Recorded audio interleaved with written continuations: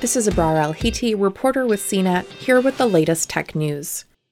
Researchers have found that the human heart shrinks while in space despite regular exercise, according to a new study.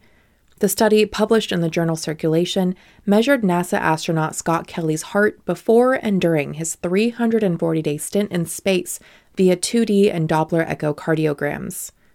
The heart shrinks due to the long period of weightlessness experienced by astronauts, the study said, comparing it to endurance swimming, where an athlete is floating in water for several hours a day. Kelly exercised 6 days a week while in space, including cycling, treadmill, and resistance exercises. Despite this exercise, though, Kelly's left ventricular mass still shrank in size.